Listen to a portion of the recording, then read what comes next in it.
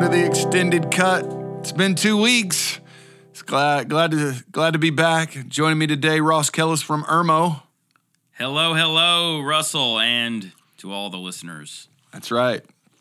Well, thanks for giving us a little flexibility here, your patience. I know it's been a couple of weeks off, so we got people on vacation. I went to Texas. John was gone. Andy was gone. So anyway, we decided to take a 2-week break where we're back in the rhythm, back in the routine. And Psalm 29 was what we preached on Sunday. And I think there's a couple of things that we can talk about because we haven't really talked a whole lot about a few things in Psalm 8, Psalm 138 that also find themselves in Psalm 29. Right. So let's just jump right in. There's no other way to swim, my friend. Leave it to Ross. No other way to swim than to jump right in. Verse 1, right? Psalm 29. Ascribe to Yahweh, you heavenly beings.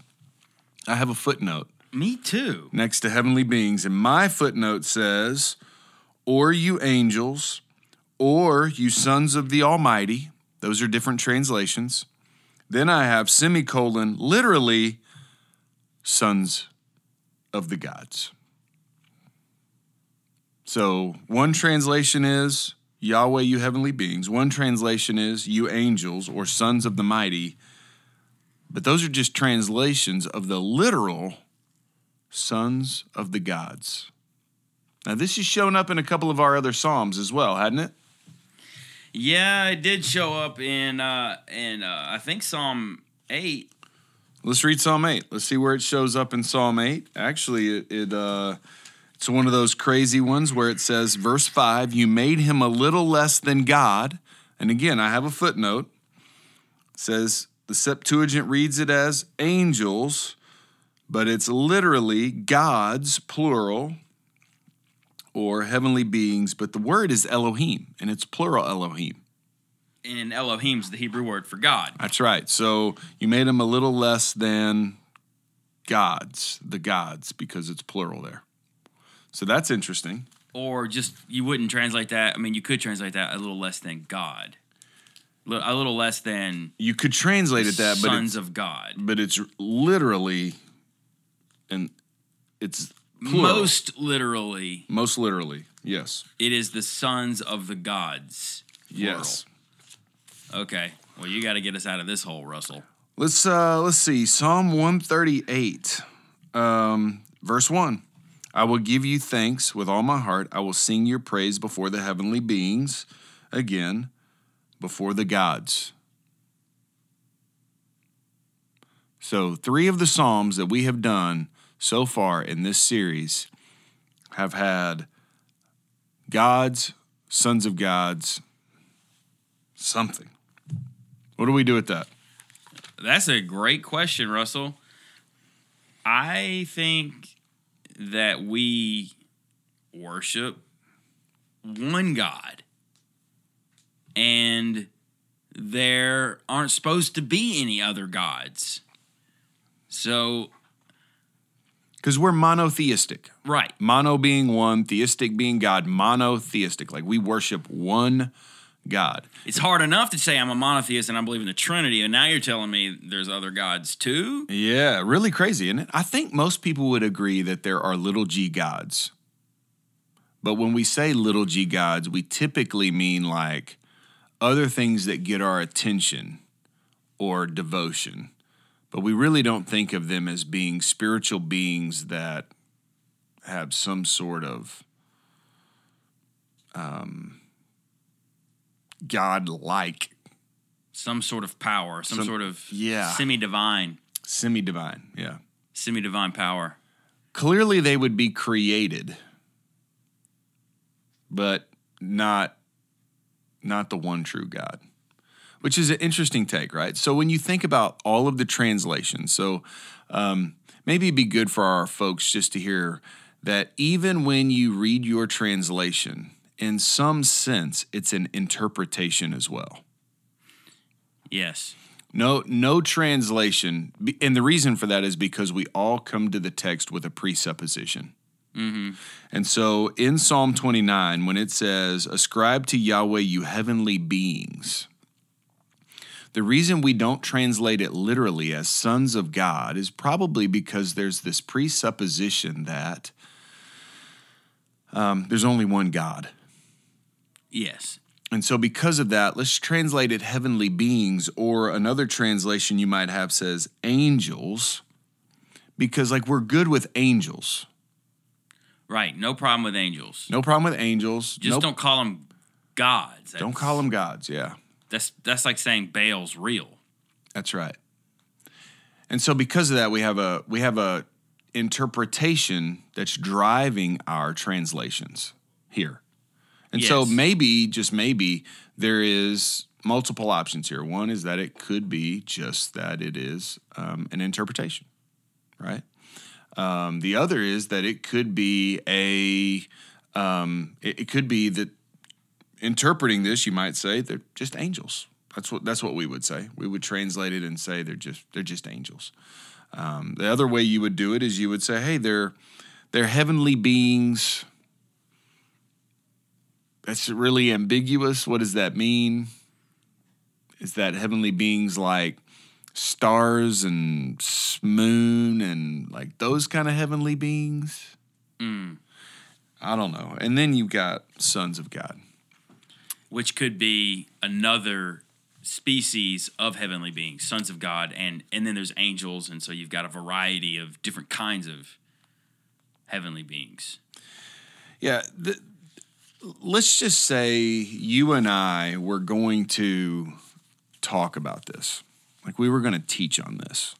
Let's say we were going to do Maymester and say, hey, we're going to talk about the hierarchy of spiritual beings, right? Or angels and demons and God. And Yeah. Somewhere you would want to find where this B'nai Elohim is. That's the literal piece of it, the sons of God, right? You'd want to find where that is in Scripture. So Genesis 6 is where we see it. Like, For the first time?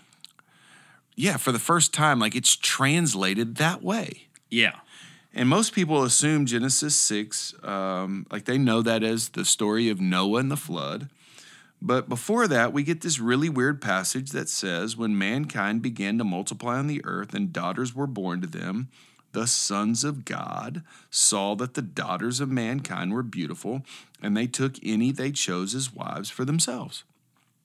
There it is, sons of God, which we've always sort of interpreted as, well, we've all disagreed on that. And we've all disagreed on it, but most people would say, well, that like the angels, Right.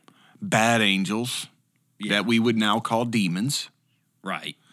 that they fell, and then it says, and the Lord said, my spirit will not remain with mankind forever because they are corrupt. Their days will be 120 years. And the Nephilim were on the earth both in those days and afterward, when the sons of God came to the daughters of mankind who bore children to them. So the Nephilim would be these people that are The offspring of heavenly/earthly creatures. That's right. So sons of God and man, daughters of man coming together and having children. And most of us stop right there and say, that's weird. Hurry up and get to the building the boat thing. Russell, if I'm at Radius, I'm asking, why was this not in our DBS reading? It actually was. Well, the story of the flood was, but not Genesis 6, 1 through 4. Right. It starts, the reading that we were given from Radius starts the story as if Genesis 6, 1 through 4 doesn't even exist. Yeah. Starts it at verse 5. Yeah. So this is a really complicated subject. Yeah. And if I were in full transparency, I'm still trying to wrap my head around. I've done some reading on this. I've done some listening on this. Like I'm trying to figure out what this sons of God language is, and it is really interesting the way it shows up in other passages. Like this idea of a divine council where the one true Creator God is surrounded by other heavenly beings. Yeah, in a hierarchy. And so we would have we would know that there are these archangels like Gabriel. Mm-hmm. We would also say that there are seraphim and cherubim that are different. They're guardian angels. You know what I mean? You got A whole world. Yeah, there's different things up there that we just don't really think about or talk about a whole lot. And then how does, we know that there's the fall of man, Genesis 3. But has there been a spiritual fall? We would say, like Isaiah 14 and Ezekiel 27, there was this fall of Lucifer. But then was there also some others that clearly in Genesis 6. That's a fall right there. That's the sons of God coming down, literally coming down and producing wicked offspring. Yeah. And so maybe there's, even within the spiritual realm, that there have been those that have decided, you know what, we're not going to be faithful to God. Wow. Crazy, isn't it? Yeah, and when Paul speaks about we're in a spiritual war and there's principalities and powers, who are those beings? Mm-hmm. And clearly, if there's, spiritual beings that we're at war with, they had a fall. At some point they weren't created, just like us, to be rebellious, but they became rebellious. That's right. At a certain time in history. So maybe some of those beings we could call sons of God. Yeah. Yeah. So we've got a lot of interesting things here. I mean, you and I could probably go to lots of passages, right? Yeah. Like Psalm 82 seems to be, I think it's written the entire psalm. Yeah. To describe the fall. To describe the fall and the consequence of the fall of these sons of God that have not done what they're supposed to do. That ultimately they will perish. They're going to perish. Matter of fact, at the end of the psalm, it says you're going to die like men. Right. Which assumes they're not men. Right. Yeah. And Jesus even quotes Psalm 82 to defend his own deity, which is really dumbfounding, like in John 10 when he does that. And so, I mean, if you and I were to read all these passages and try to break them down, this podcast would be awesome, but it would be days and right, yeah, week by week. I think it'd be fun just to tease that. So, if we were to give people some reading, Psalm 82 would be an interesting read. Yep. Deuteronomy 32. Deuteronomy 32 would be an interesting read as we think about Deuteronomy 32 verse 8, I think, verse 8 and 9. Yeah, just if they're reading it, because the whole chapter is really huge. It really is. So just thinking about a little bit of Deuteronomy 32 of the what we would call the disinheritance of the nations and dividing the human race, which we know happened at Babel. But pay really close attention in verse 8. Again, my translation has a different word there at the end. It has Israel, but in my footnote, it makes it clear that it is the sons of God. Right, and in a lot of translations, it just says sons of God. Yeah. Yeah. And so as a result, there's some things there that make it interesting for us to try to think through. You might say, why in the world is that important? For me, going back to Psalm 29, David is making it clear that everyone is to ascribe to Yahweh, give Yahweh the credit he is due, even the sons of God, heavenly beings. If you want to call them angels, if you want to call them whatever, but even at the spiritual realm, everyone should ascribe to Yahweh the glory that is his. And it kind of assumes that maybe some aren't. Yes, that some aren't. Some people aren't. Some heavenly beings aren't. Yes. That our world is divided. That the world is at war. That's right. The seen and the unseen realms. And so as a result, on Sunday, I preached Psalm 29 as a polemic, a defense of Yahweh against one of these heavenly beings, Baal. That is, I think, seen a ton in the Old Testament. So I started my sermon by going to 1 Kings 16, 17, 18. You know me. I like to tell a story. Yeah. So I tell the story of Ahab and worshiping Baal and building an altar and building a temple for him. And then Elijah steps up and says, man, we've had enough. And there's not going to be any rain. And the reason that's important is because Baal would have been seen as the god, the storm god. Yeah, it's like God's punishing Baal in that story. Very much so. And defeating Baal. Mm-hmm. And so we see for 3 years there's no rain. And so somebody's got to get credit for that. And are you going to say it's Baal who's holding out on you? Or are you going to say, no. This is God saying, quit worshiping the wrong guy. Quit ascribing glory to him and start ascribing glory to me. Yes. And, oftentimes we just don't read our Bible with those things in mind, mainly because Baal is a foreign concept to us. But it wouldn't have been a foreign concept to an ancient Near East Israelite. No. This would have been, and clearly with Ahab putting an altar and a temple there, they would have known that Baal was known as the god of the storm. And the Israelites would have thought that Baal existed. Yes. And perhaps Baal is one of these fallen divine beings. More teasing. Yeah, more teasing. Maybe he is. Yeah, so maybe Baal is actually a fallen angel of sorts. Yeah. So we could either see Baal as a figment of human imagination. Yes. And he's a little g god that, like, we made him up and that's all there is to it. Like, there's no real power in that. Which is what we usually think. Or you sit back and say, is he a fallen heavenly being that might have a little power? And as a result, maybe the reason why they're in the story of 1 Kings 17 and 18, they're dancing around, cutting themselves for hours, is because maybe they've seen his power displayed in some way, shape, or form. Yeah. And maybe this being has actively deceived these people in some way. Yeah. And maybe he doesn't show up in 1 Kings 17, 18 because he knows he can't win. Right? Right. I don't know.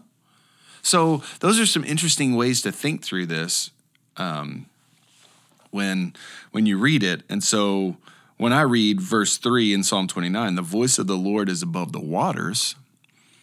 If Baal, according to, the Ugaritic text, cycles of Baal, like he defeated Yam, the god of the sea, then he would have been the one seen as above the waters. But David here is saying, no, it's really Yahweh that's above the waters. Yes. God of glory thunders, whereas Baal would have seen as the storm god. When the thunder goes, that's Baal. When lightning flashes, that's him. And here David is saying, well, it's actually Yahweh who's doing this. Yeah, the whole psalm it becomes a lot more powerful when you think about it as a polemic or like an argument or something against the power of Baal. Yeah. The cycles of Baal, if you look at it, there are 7 cycles of Baal. And in this text, there are 7 times the voice of the Lord is mentioned. Maybe? Is it odd or is it God? Maybe. You even made Andy laugh on that one. So what's interesting to me as I was reading this, there's this crazy story in the cycles of Baal about how Baal's sister, after he defeats Mot, the god of death, Yam, the god of the storm, she says, you need a temple, and we need to build you a temple out of the cedars of Lebanon.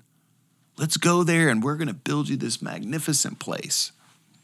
Not only that, but Lebanon would have been smack dab in the middle, Mount Hermon, in the middle of this Phoenician, Canaanite empire where they would have thought a lot about Baal. So it's like God is saying, I'm going to come to your territory and I am going to show you my strength and I can crush the cedars. The place you're going to build your house out of, I got it. I'm over that. And that's why it says in verse 5, the Lord breaks the cedars of Lebanon. Yeah. The voice of the Lord flashes flames of fire. If this is really about Baal, then that has to harken back to 1 Kings 17 and 18, doesn't it? Where God brought fire down from heaven, yet Baal could not. Is it kind of like lightning? Yeah, I think so. Bless you. I think so. The voice of the Lord makes the deer give birth. Did Baal being seen as a fertility god? So I didn't talk a lot about this, but like this altar that Ahab would have built in the temple that he also built for Baal. We know in places like Jeremiah 29:17, I believe it is, that gives us just a little bit about what all would have happened when they were worshiping Baal. No, it's not Jeremiah 20:17. I don't have that right at the tip of my tongue there. Oh, well, ladies and gentlemen, we do not have the whole Bible memorized. We don't, yeah. There's this place in there where he talks about sacrificing infants to Baal. And the altar of Baal would have had hands that they would have heated they would be white hot. And they would have put infants on those hands and sacrificing babies. Now, in the worship of Baal, because he was the fertility god, they would have had all kinds of orgies. And you could imagine all kinds of unwanted pregnancies. And what would they do with these unwanted pregnancies? Oh, yeah. Especially if it's a cult like temple prostitute. Yeah. You would just burn the baby. You're just going to put the baby on the altar. I mean, This is ridiculous. This is gross. This is the orgy, the sacrificing of infants, like all of that. And here we have in Psalm 29, he says, the voice of the Lord makes the deer drop its young, give birth. Like, clearly, this is Yahweh's doing. Yahweh is the one who is in control of life and death, not Baal. So all of this crazy worship is... Sometimes it just really helps to understand the background, of what is being spoken, because this is a very assertive claim over the worldview of that time, where the writer of the psalm he's not being dogmatic. He's being very assertive, though, in his faith about God. And that gives me courage as I think about, communicating to people today. It's like we can have confidence in God even when we live in a godless world. Yeah. And just like they had confidence in Yahweh even though they lived in what was then a very Baal world. Yeah. I found that passage, Jeremiah 23. Am I a God who is only near? This is the Lord's declaration. And not a God who is far away? Can a man hide himself in secret places where I cannot see him? The Lord's declaration. Do I not fill the heavens and the earth? The Lord's declaration. I have heard what the prophets who prophesy and lie in my name have said. I had a dream. I had a dream. How long will this continue in the minds of the prophets, prophesying lies, prophets of the deceit of their own minds? Through their dreams that they tell one another that they plan to cause my people to forget my name as their fathers forgot my name through Baal worship. And he goes on there, but just constantly just saying, am I like Baal or am I bigger than Baal? Right? Mm. And so same thing here in Psalm 29. Anyway, just interesting. Again, it shows up in a lot of places in Jeremiah. Jeremiah 19:5, they built high places to Baal in which to burn their children in the fire as burnt offerings to Baal, something I have never commanded or mentioned. I never even entertained the thought, God says. Why are y'all doing this? This isn't even on my radar, and y'all are doing this. Like, it's crazy, isn't it? And so for this psalm to be written, I just don't think we know how pervasive Baal and these other false gods were, and just the need to be reminded that God alone is high and lifted up. And if we connect what you're saying, to our early conversation about sons of God, it makes me think, wow, this divine being deceived so many people. Yeah. And that puts the Israelites in the context of spiritual warfare, just like we are today. And that God is powerful over the gods, over the heavenly beings, over all principalities and powers. I know we don't live in a world where we think much about it, but as I encounter this New Age movement that's going on, that's really applicable. Yeah. They're still very much in communicating with spirits, and there's still very much an active worldview of people. And that's kind of on the rise. So this psalm, is helpful in that regard. I also wonder, like, when we think about faith, we think about putting our faith in Jesus, putting our faith in God. I think for the first century Jew, I think for the ancient Near Eastern Jew, I think this was a declaration of loyalty. And we don't think about it in terms like that anymore. But I wonder if maybe we begin to think about our faith as a declaration of loyalty. Like, I'm going to be loyal to God no matter what.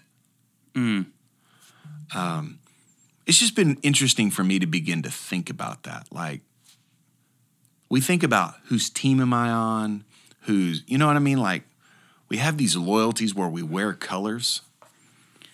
That's a powerful application of this. Maybe we need to make a declaration of loyalty to our God. Yeah. In this context. Yeah. And in the midst of this pandemic. And I wonder if the guys who wrote our New Testament, when they think about baptism, when they think about Lord's Supper, when they think about those things, were they thinking about those as declarations of loyalty? Almost like covenant ceremonies. Yeah.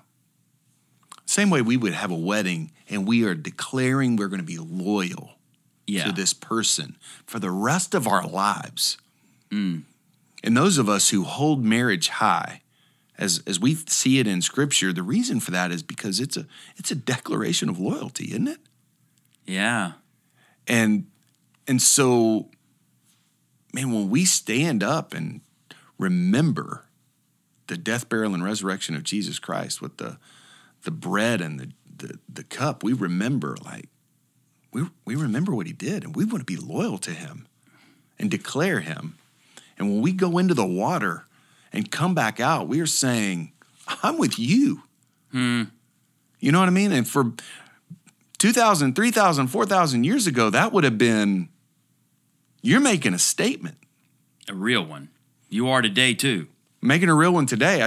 I wonder if sometimes it just kind of becomes ho-hum. Yeah, kind of flowery. Oh, you got baptized. Yeah. No. We're making a strong declaration of loyalty. Yeah, I mean, in Islam, if you got baptized, in some sense, they were okay if you accepted Christ. In some sense, that would get you in trouble too. Yeah. But if you got baptized, you're throwing down. Yeah. We don't see it like that anymore. No, it's a definite declaration of loyalty to Christ and to a whole other faith, and that's when you will get ostracized. Yeah, I think we almost have we think about loyalty more in terms of our sporting teams and our states or nationalism or politics, far more than we do when we think about loyalty to God Almighty. So, it's some interesting thoughts there. Starting to do a little reading on that as well, and I'm wondering, man, should my faith and trust, like when I get to this and it says the Lord gives his people strength. How do you know you're his people? Because you've declared loyalty to him. Right? Yeah. How do people know you're a Clemson fan or a Gamecock fan or a Republican? You declare your loyalty by putting a bumper sticker. Like, how do you know who you're voting for? It's Biden, whoever. And you know what I'm saying? Like, you put those things on to declare your loyalty. Yeah. You know? How do we do that with God? Yeah. And God? are we doing that? Yes, are we doing it? Yeah. Because clearly Psalm 29 is saying, I want you to declare your loyalty to me in the midst of a hostile environment. Ascribe. Right. And Declare, then a whole declare. polemic against the false god of Baal. Yeah. Man. So reading Psalm 29 that way is a lot more powerful. Thank you. It's pretty fun to think about. Ross, it's good, man. Always. I hope we didn't make your heads hurt too much, but man, there's some good reading out there on the Sons of God. Call us. We'll talk more with you offline. Yeah, we will. Ross, thanks, man. We'll do it again next week, and you guys have a great week.